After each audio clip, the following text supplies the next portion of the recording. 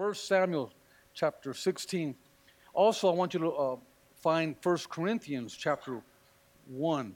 Just put your finger there because I got two opening scriptures. It says there, the Lord said to Samuel, how long will you mourn for Saul since I have rejected him as king over Israel? Fill your horn with oil and be on your way. I am sending you to Jesse of Bethlehem. I have chosen one of his sons to be king. 1 Corinthians chapter 27 reads, 1 Corinthians chapter 1 verse 27 reads, and by the way, this is probably one of my favorite scriptures, but God chose the foolish things of the world to shame the wise. God chose the weak things of the world to shame the strong. He chose the lowly things of this world and the despised things and the things that are not to nullify the things that are. Father, we thank you, and we're always careful to give you the honor, the glory, and the praise. I ask, God, that you would take these next few minutes to minister to your people. Holy Spirit, I ask that you would walk up and down the pews in every aisle and touch each heart. Soften their hearts. Open them up to receive what your word has for them. And God, that we would not just be hearers, but we would take what you have given us and do something with it. Let us change. Let us be different tomorrow because we heard your word today. I pray that you move in signs and wonders. In Jesus' name. We all said, amen and amen. When you look at the world is governed by ordinary people. You know, we look at them at a distance, or maybe you see them on TV and we think, wow. But they're not normally the best or the brightest that are leading us. If you work for a corporation and you have a boss, you probably can agree with me with that one. It's never the best or the brightest. The world is governed by the committed, the consecrated, and the compassionate. And they're often not the best and brightest. They're just the ones that said, I will. I'm going to do something about it. I call these people C-average people, you know. Most of us, you know, we weren't scholars, and maybe if you are, God bless you, we hate you. But for the rest of us, we weren't the scholars. We're the C-average kind of people, right? But I'm going to tell you, it's those C-average people that prevail. God chooses ordinary people to achieve extraordinary results. He loves doing that. Albert Einstein, when we know him as a great scientist, that man was so absent-minded that one time he received a $1,500 check from the Rockefeller Foundation, used it as a bookmark, and then lost the book. But look what he was. Look what he became. See, the things we say we'll never do. See, we have to be careful. It's not your talent that determines where you're going to go. It's what comes out of your mouth. I can't. Oh, I hate that word. I can't. Yeah, you can. No, I can't. Yeah, you can. No, I can't. Yes, you can. It's not in me. Right? See, what we feel we can't do become the very things God's grace leads us into. Be careful when you say you can't. Especially when you walk with the Lord, you can't? He's going to take you right to your can't. I can't do it, Lord. Well, there's your can't. Get him over. You know, I don't know, he's in heaven. Gabriel, get her and take her right to her can't. Why? Because he wants to get that out of you. He wants you to be something special. God gives us the resources we need when we need them. So don't say, well, when I'm ready, and you know, when I'm more skilled and I got all, well, that's cool to get there, but don't wait for that, right? Just do it. You got to go, because God will give you the resources you need when you need them. That's how God operates. He's not going to give them before you need them. You know why He doesn't like giving you things before you need them? Because sometimes if you get it before you need them, you won't do what you're supposed to do. Exactly. Yeah. So He gives them to you when you need them. I need you now, right? See, one of the greatest pressures we'll operate under is the imperative to succeed. He had mentioned that, right? And we all want to succeed. Nobody wakes up in the morning and says, you know what, today, I just want to be a failure. We don't do that. The imperative in us is we want to be better. We want something more. We want a raise. We want a new car. We want, and that's a good thing. That's a desire that we have in us. In fact, it gets so driven by some parents no longer just worry about their child getting into a good college. Parents are now worrying about their child getting into a good daycare. Because why? Because they want them to be the best, right? Increasingly, we'll find that a BA or a BS degree only qualifies a recipient to work at a lower level job. So now we want more because we have that imperative to succeed, right? In fact, I go to Asia oftentimes. In the Philippines, if you have a 4-year degree, that gives you entry into becoming an attendant at McDonald's. Because the competition is so fierce, a 4-year degree. And if they get a job at McDonald's, they think they're bad. Yeah, I'm bad. Where you work? I work at McDonald's, man. Over here, if you work at McDonald's, we say, I ain't telling nobody I'm working at McDonald's. See, God, when he looks at you, he doesn't look at the outer appearance. He doesn't look, because everybody try to, fake the funk. They try to look real good. No, God's not looking at how you look on the outside. He's looking deep inside. When I say on the outside, he's not looking at your credentials. He's not looking at all the things you have on your wall. And all those things you might have on the wall might be good, but that's not what he's looking for. He's looking inside. What do I got here? What kind of person is here? In 1 Samuel chapter 16, it talks about God calling a man of God. And there, verse 5, let's read it. It says, Samuel replied, yes, in peace I have come to sacrifice to the Lord. Consecrate yourselves and come to the sacrifice with me. He then consecrated Jesse and his sons and invited them to the sacrifice. The prophet got all the family out because God wanted to separate somebody. When they arrived, Samuel saw Eliab, and he thought, surely the Lord anointed stands here before me, because Eliab was a big man. Right? Real, good-looking guy. And he goes, man, he looks like a king. Look, he's good. He's fine. Man, he's got to be a king. Right? He thought, that has to be a king. But the Lord said to Samuel, do not consider his appearance or his height, for I've rejected him. The Lord does not look at the things man looks at. Man looks at the outward appearance, but the Lord looks at the heart. At the heart. This text tells the story of God's surprising choice of David as the new king. David, he was the runt of the family. The Bible said he was ruddy. That means he had red hair. Could you imagine that? A redhead leader. Oh, are you kidding me? Right? And he chose him rather than the oldest brother, the guy out in the field. In fact, he was so overlooked that when Jesse brought the family together, he brought all the sons but David. He goes, no, I don't want to bring that guy. Let's bring the good-looking ones. But God doesn't look at the outer appearance. Right? See, if you recall this whole story, the people asked for a king. God didn't want to raise up. God wanted the people to follow the prophet. But the people wanted to be led by a king. Let's look at verse 6 of chapter 8. We'll get into this story. Samuel was very upset with the request and went to the Lord for advice.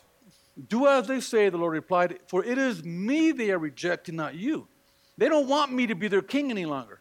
Ever since I brought them out of Egypt, they have continually forsaken me and followed other gods.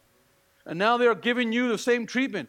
Do as they ask, but solemnly warn them about how a king would treat them. See, God wanted to rule them through the prophet, but people wanted a king. And what you find, if you look at history, the basic tenet in life for all people is to be led. Now, some of you say, I don't want to be led. Yeah, you want to be led, because Americans think they don't want to be led because we don't have a monarch like a king, but you have a boss. And you'll do anything your boss say. Yes, sir, boss. Because the tenet in any society is to be led. Right? If you're a good follower, then eventually you might become one of the leaders. But that is a basic need in life. In fact, I was watching the movie, if you watch the movie, Winston Churchill. Great man. World War I, he was a hero. He led the troops, and he was a great warrior. And what the scene that got me the most is now he's a little older. He's the Prime Minister of England, and they're fighting the Germans. They're getting ready for D-Day. 250,000 men were going to die, they assumed, at the beach landing. Hundreds of thousands. He goes, in the first hour of fighting, 20,000 people were expected to die. And Winston Churchill was in the World War I, and he was against it. I didn't know he was against it. He fought Eisenhower, and he fought Monty, the General Monty Montgomery. I can't think of his last name. Eisenhower. Any history freaks? It'll come to me later. But he fought them, tooth and nail. He did not want to go.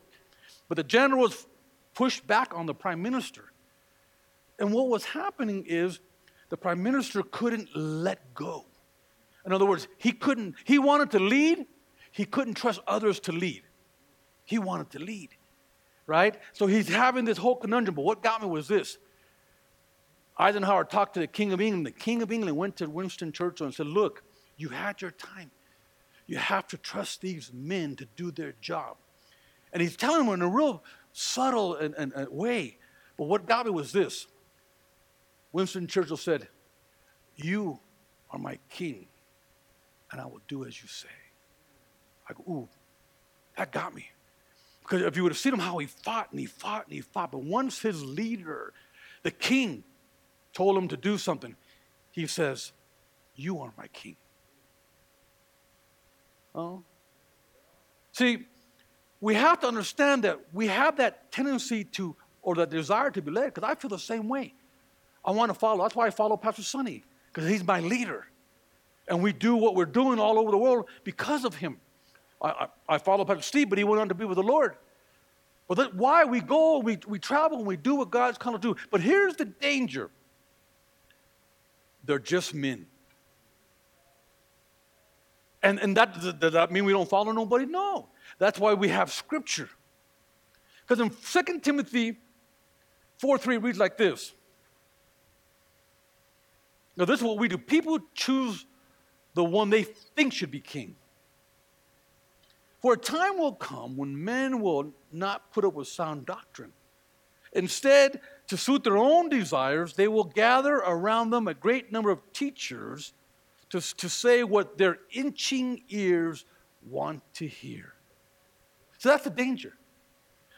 Let me read this in the Message Bible, the same scripture. It says, you're going to find that there will be times when people will have no stomach for solid teaching, but will fill up on spiritual junk food, catchy opinions that tickle their fancy. See, while we have a desire to be led, we have to be careful. That's why it's so important that we stay as close to Scripture as possible. Otherwise, people can do anything. Because people have a desire to be led. Right? See, in the case of David, we're fortunate to find that God chose the heir to the throne, not the people. See, the first choice was the people's choice. It was the X factor, right? The voice. The people chose it. But the second choice was God's choice. Why? Because people can't be trusted to even choose their own leader. That's deep right there. See, there's characteristics of kings. I'm trying to get you somewhere. Saul was a big man, handsome. He had the look of a leader. David was a boy, not large in stature, and he was the least important person in his family. Perhaps the individual most cognizant of these differences was Samuel. Because Samuel, he was the prophet, respected seer amongst the 12 tribes. The people came to him for a ruler, and Samuel brought the request before God, and God relented. He didn't want to, but he relented, and he approved for them a king. The Lord spoke privately with Samuel, and he reveals to him where this ruler will hail from. Then he assures the prophet that this man, you're not going to be able to tell he's the king. He's not going to look like a king, but he's the king. So Samuel evidently has little to complain about in God's choice. Because now here's the new king's father. This is what he looks at. This is how Samuel looked at. Well, at least he's Kish. Now, Kish was a wealthy Benjamite. See, men always look toward money and position. So you go, wow, at least he's from that tribe. At least he got some money. And God doesn't look at that. Kish was rich from the tribe of Benjamin, right? His son Saul was the most handsome, so he liked that. But when he came to David, he said, we're throwing all that away. We're going to get somebody that you least expect. Why am I saying that? Because that's why God has called us. We're the least expected. My pastor would say this, and I never forget it. And a friend of mine just 2 days ago sent it to me. And it was a picture, it was a pole, right? And it had a pole, like a little pole, like a 4x4 pole in the ground. On top of the pole was a turtle, right? And I seen that, I go, wow, that's so heavy. To you, it may not be heavy, but see, if you were to see a turtle on a pole, what would you think? This is what we think. This is how I think. Somebody had to put it there. That turtle cannot climb that pole by himself. So in Victory Outreach, we're like a turtle on a pole. I don't know how we got here. I don't know how we grow our ministry. I have no idea how we get men in the home, women in the home, you in the church. I have no idea. God must have put us there. Because it couldn't happen otherwise. We're a turtle on a pole. Victory Outreach. So when God begins to use ordinary people, they go, how come that guy's getting used? He didn't go to seminary. He didn't have the greatest education. That is overrated. Now, I'm very educated, but that is still overrated. My biggest problem is my education. I got too much knowledge, right? 2 masters and a doctoral. Big deal. That is my problem. My solution is my understanding of who God is.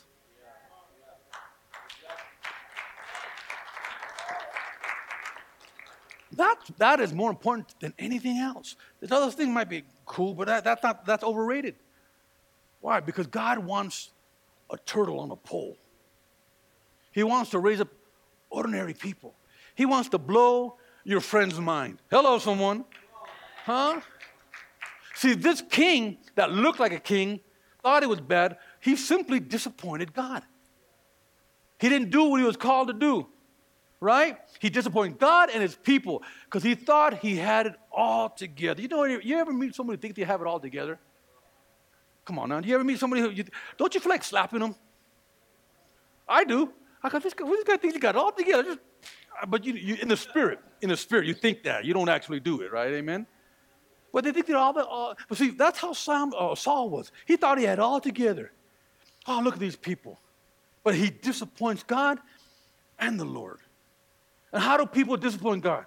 See, people disappoint God when they take their own counsel over the directives of the Lord. See, the unfortunate reality of a man is we have an intellect. And we think we can figure everything out. We have the ability to reason. Proverbs 28:26 says, whoever trusts in his own mind is a fool. Wow, that's heavy, huh?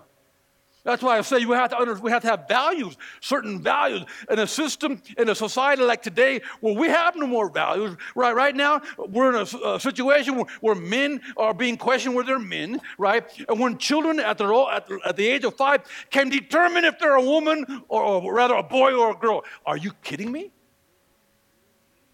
How in the world have we came so low?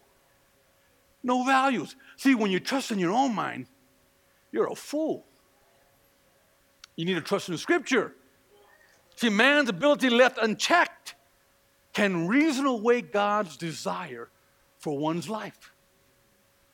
We can think we don't need to focus on the things of God because I got to take care of business. We don't need to focus on what God has for me because I got to take care of my family. And your family and your business are very important, but they are not as important as God.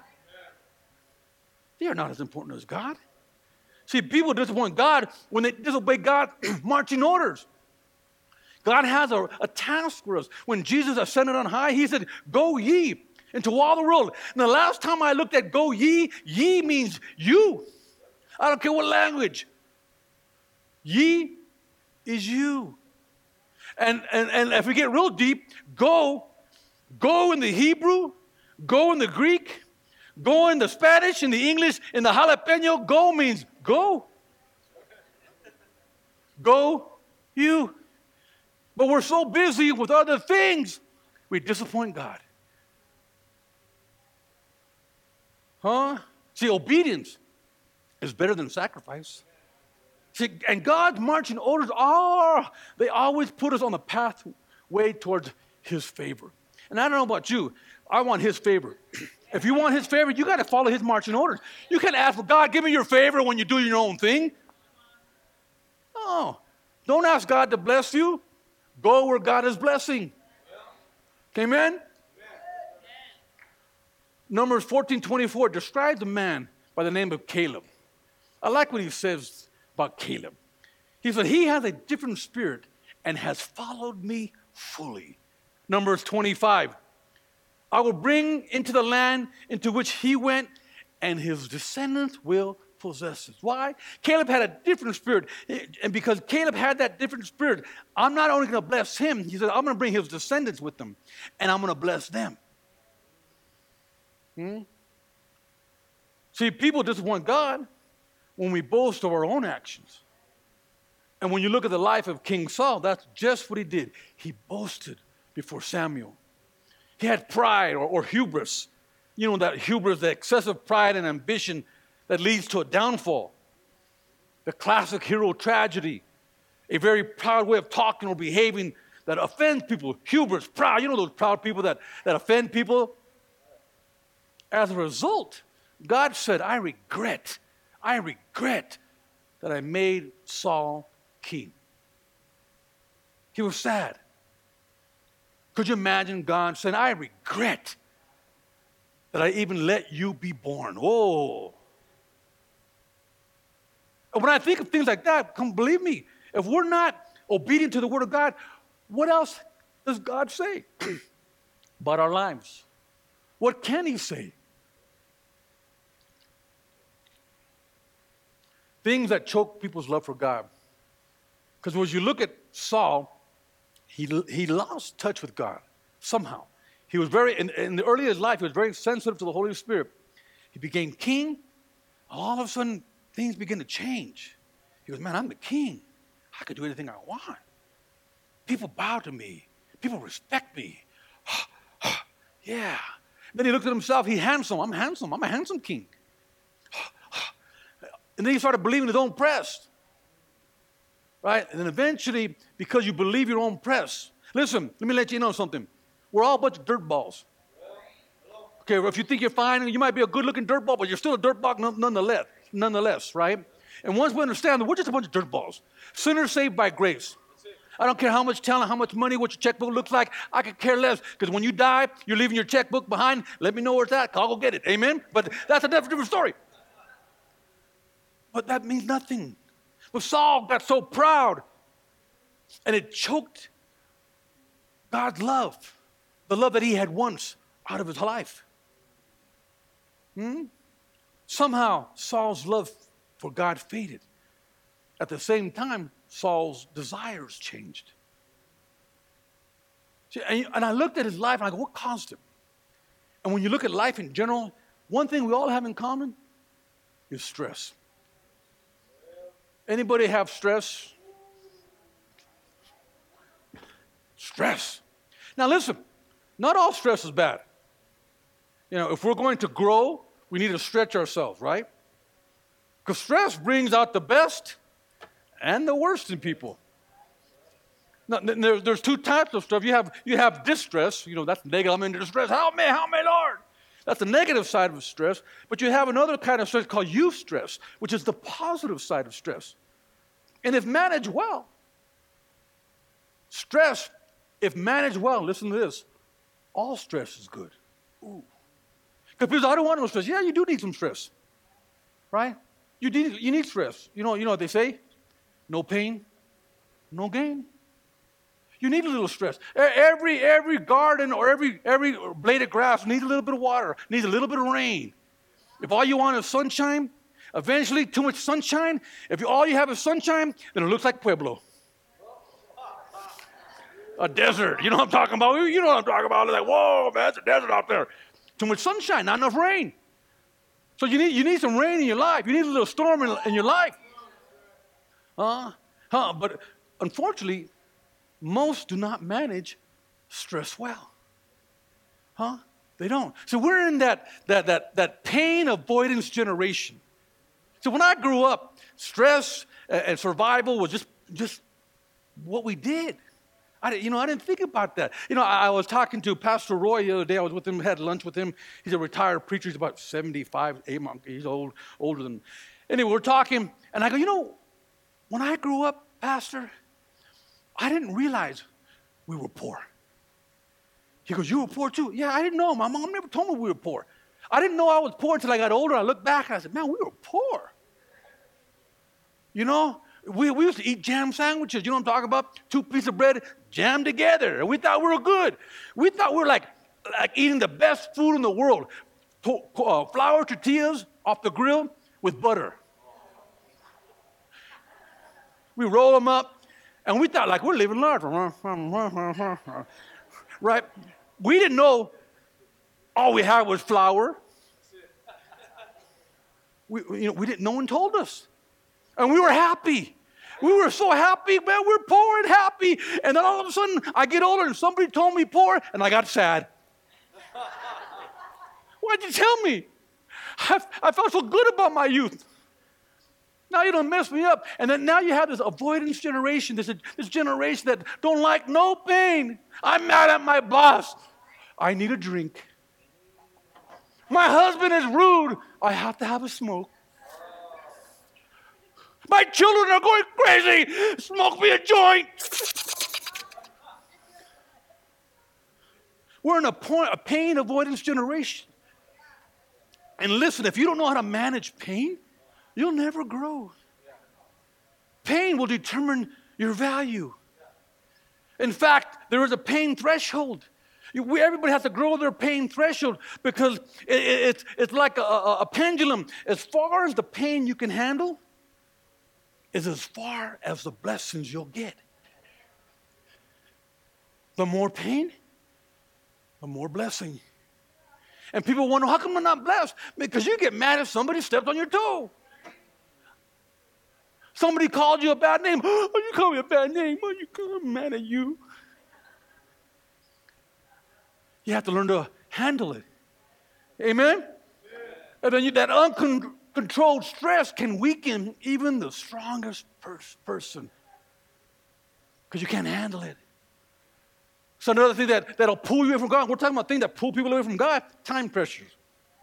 See, although there are some people that work better under time pressures, for the most part, time pressures will affect judgment.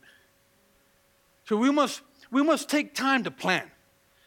Because time is very valuable. See, if you lost all your money, you went bankrupt right now, and you're still alive, guess what? You can make that money back.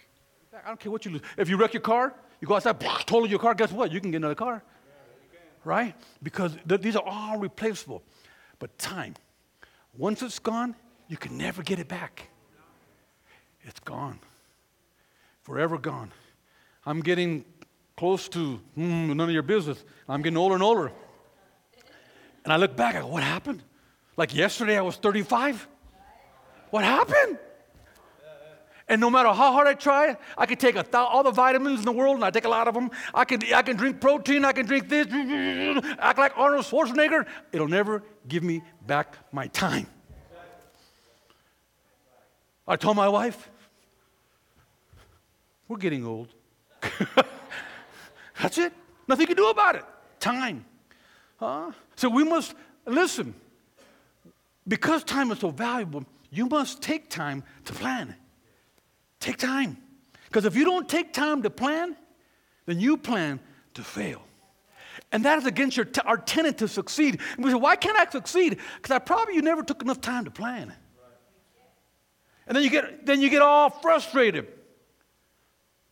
Proverbs 24:10 reads, if you fail under pressure, your strength is not very great. Conversely, time pressure can benefit. Time pressure can benefit. You ever wonder how you make a diamond? See, it takes pressure to make a diamond.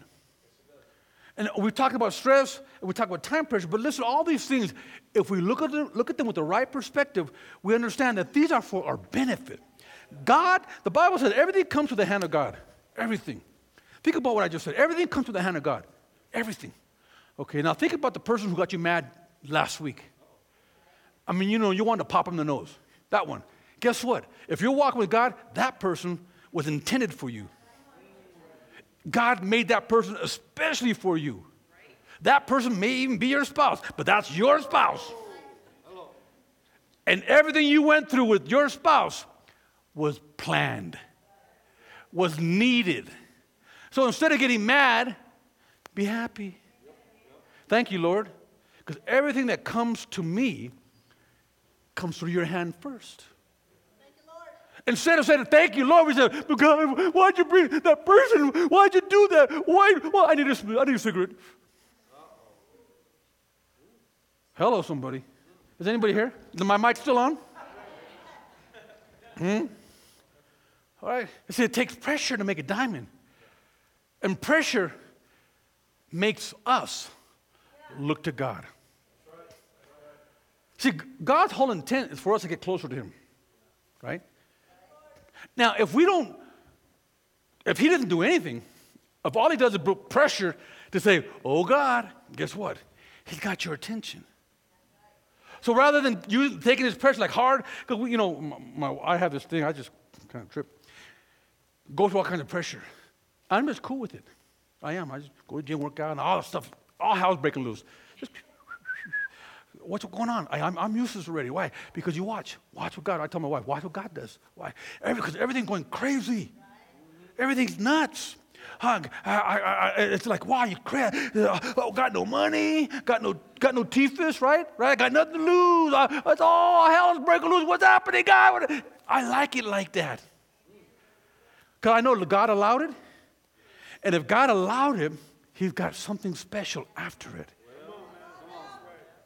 It always happens when you're trusting in God. What most people do during pressure like that, they jump out of God's will, they take things into their own hand, and they mess it all up. And then they blame God after they messed it all up. God, look what you did. No, if you would have just kept quiet and shut up, I could have handled that. But no, you had to open your big mouth. Wah, wah, wah, wah, wah, wah, wah. Am I talking to anybody here today? Hello, someone. Right? So we need these time pressures. We need these things. Why? Because God wants to make us. That's how God makes ordinary people great. Huh? Oh, yes. See, and if stress doesn't get you, time pressures don't get you, this will get you right here. Possessions. Possessions. Can I say it again? Possessions. First John is writing this book years after the Lord has gone away. It's like a memoir. And he says this, stop loving this evil world and all that it has to offer. 1 John chapter 2, verse 15.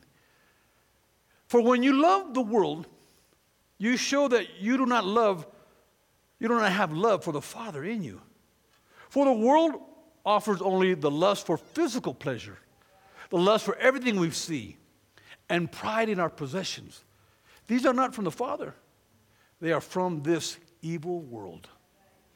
Wow.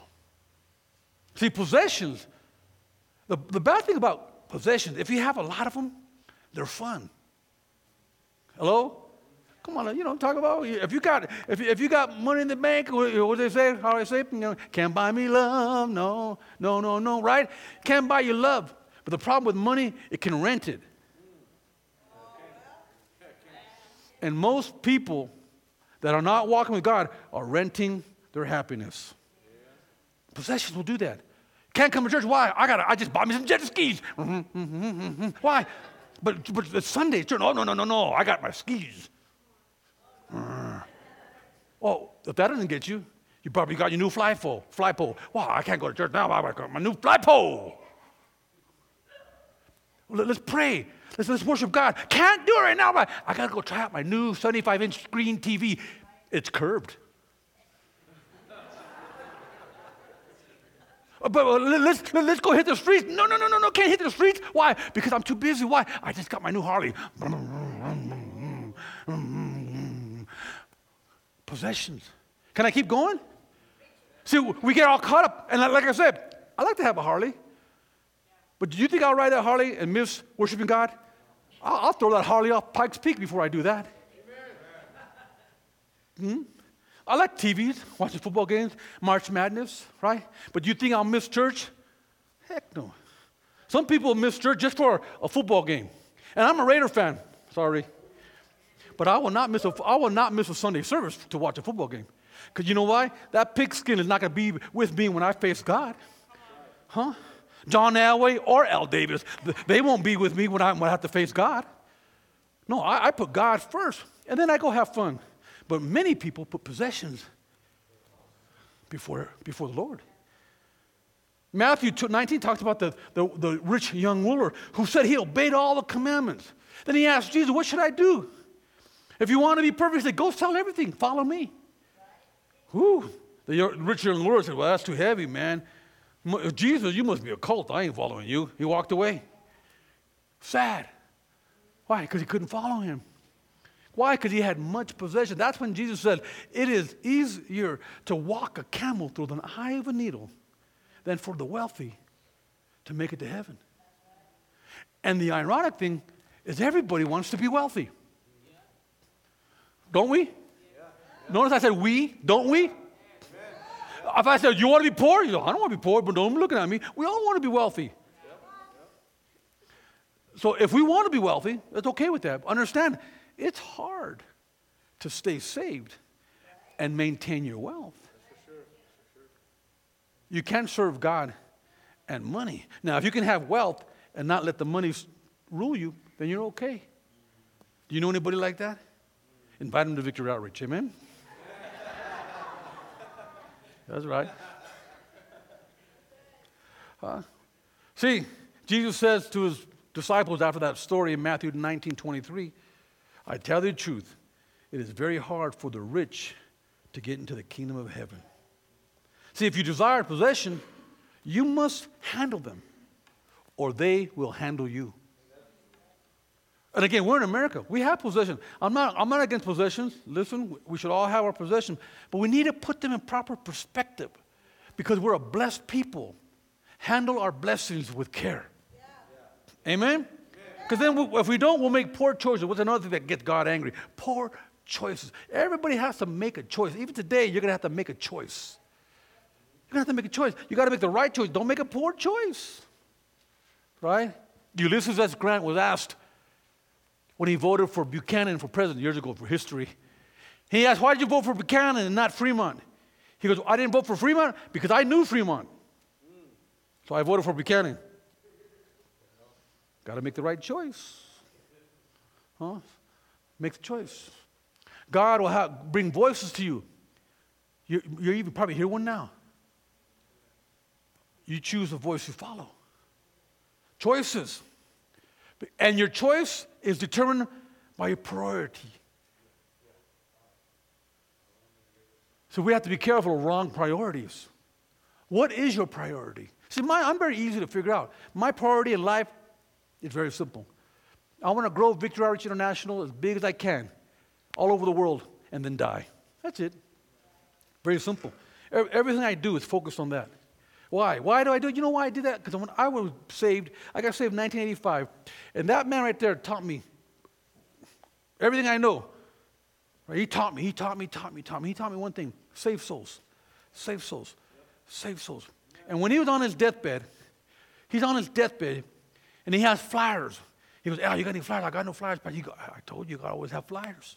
Why? Because you have to save souls. And he was dying. Save souls, Al. And I told him, Pastor, I will always save souls. I'm going to do that. I'll do that. Don't worry, Pastor, I'm going to do that. And he died. So I'm very simple. That's what I want to do. I want to win people for Jesus. I want to grow this church. Huh? I want a 100-man men's home. I want a Whew, 50 women. Women are a little difficult. I want 50 women. 50 women are like equal to 300 men. Amen. Hallelujah. Praise the Lord. That's another message. Let me get back over here. God still uses today ordinary people. That's who we're reaching. Things still haven't changed much. Throughout the excessive 80s into the new age 90s, right now in this 21st century, we are possessed with a drive to stand ahead and show we want to be the best in this generation right now. Listen, God still uses ordinary people. Why? You know, because those people who think they got it together, they get caught up by their possessions. They get caught up by their position. They get caught up by all the limelight. And so God has to look past them, right? Because they're too busy for Him. They're too preoccupied for God. You mean do a call of God? Go and win souls? Don't you know I'm busy? Yes, He does. That's why He doesn't use people like that. He uses ordinary people. Huh? He doesn't look at our looks, our wealth, our success. No. Because today's cultural standards, and they even drive it home, they avoid the average. Everything is extreme. They have the X Games, extreme. The X Factor. I mean, everything is extreme. And that's what this whole society, extreme. No. God wants ordinary, simple. When others are saying average is to be avoided at all costs, God said, no. I want the average person. And the problem with this attitude is that avoiding the average is not scriptural, nor is it socially accurate. Listen, ladies, everybody is not shaped like a Barbie doll. That's fake. And then you try to compete. You can't compete with a Barbie doll. It's plastic.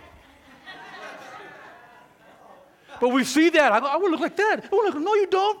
You want to look like you. Huh? You got love handles? Well, just paint them. I don't know. Do something. Love them. They're called love handles, so love them. You are you. You're ordinary. All that else is make-believe. You don't want to look like some anorexic chick walking down the aisle, all sucked up like she's been on crack for 10 years.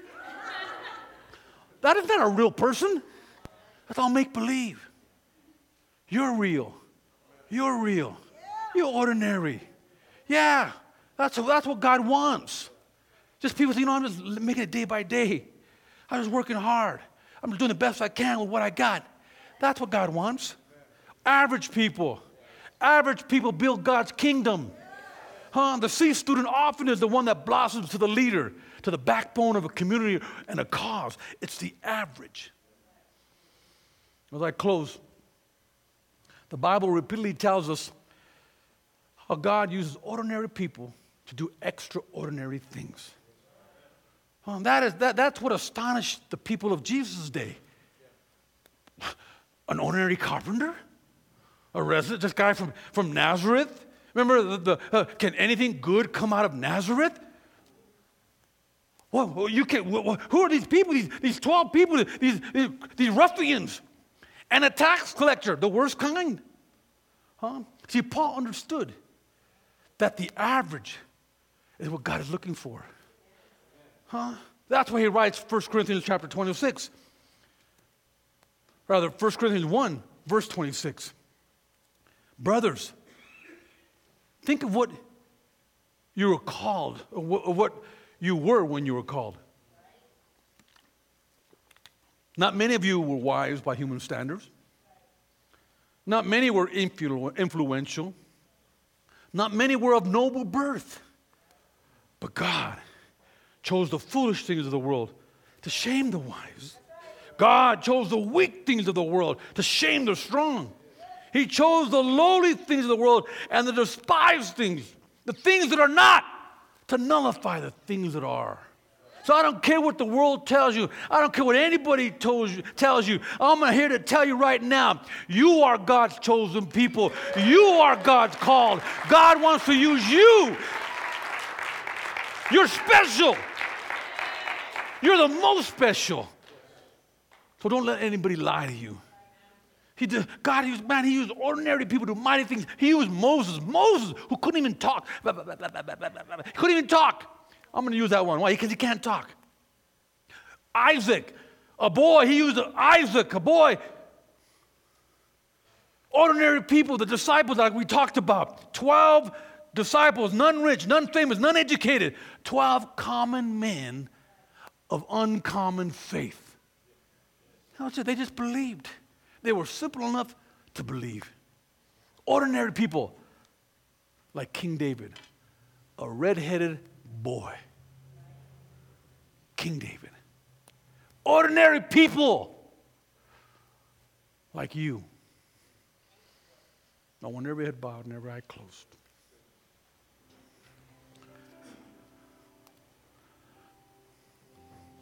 With every head bowed, every eye closed. Ordinary people.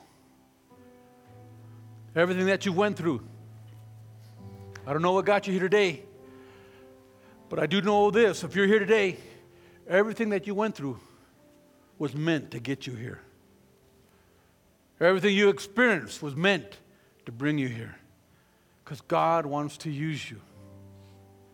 Right where you're at. I don't care how young you are. I don't care how old you are. God wants to use you.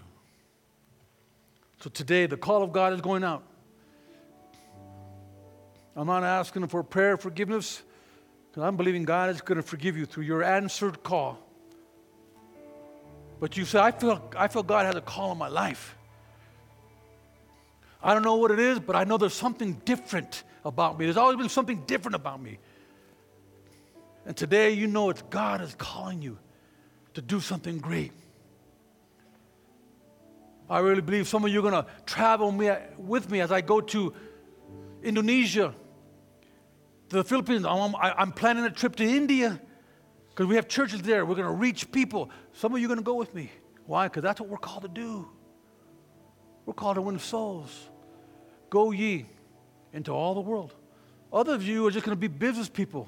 They're going to help fund worldwide ministries. I don't know the call. You do. God does. But if you feel that tug in your heart, that's the Holy Spirit speaking to you. As we sing this song, I want you to come forward.